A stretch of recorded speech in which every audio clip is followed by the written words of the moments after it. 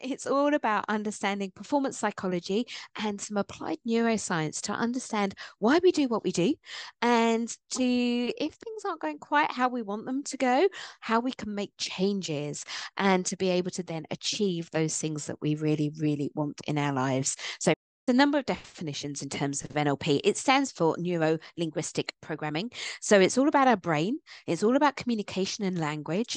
And the program bit is all about change.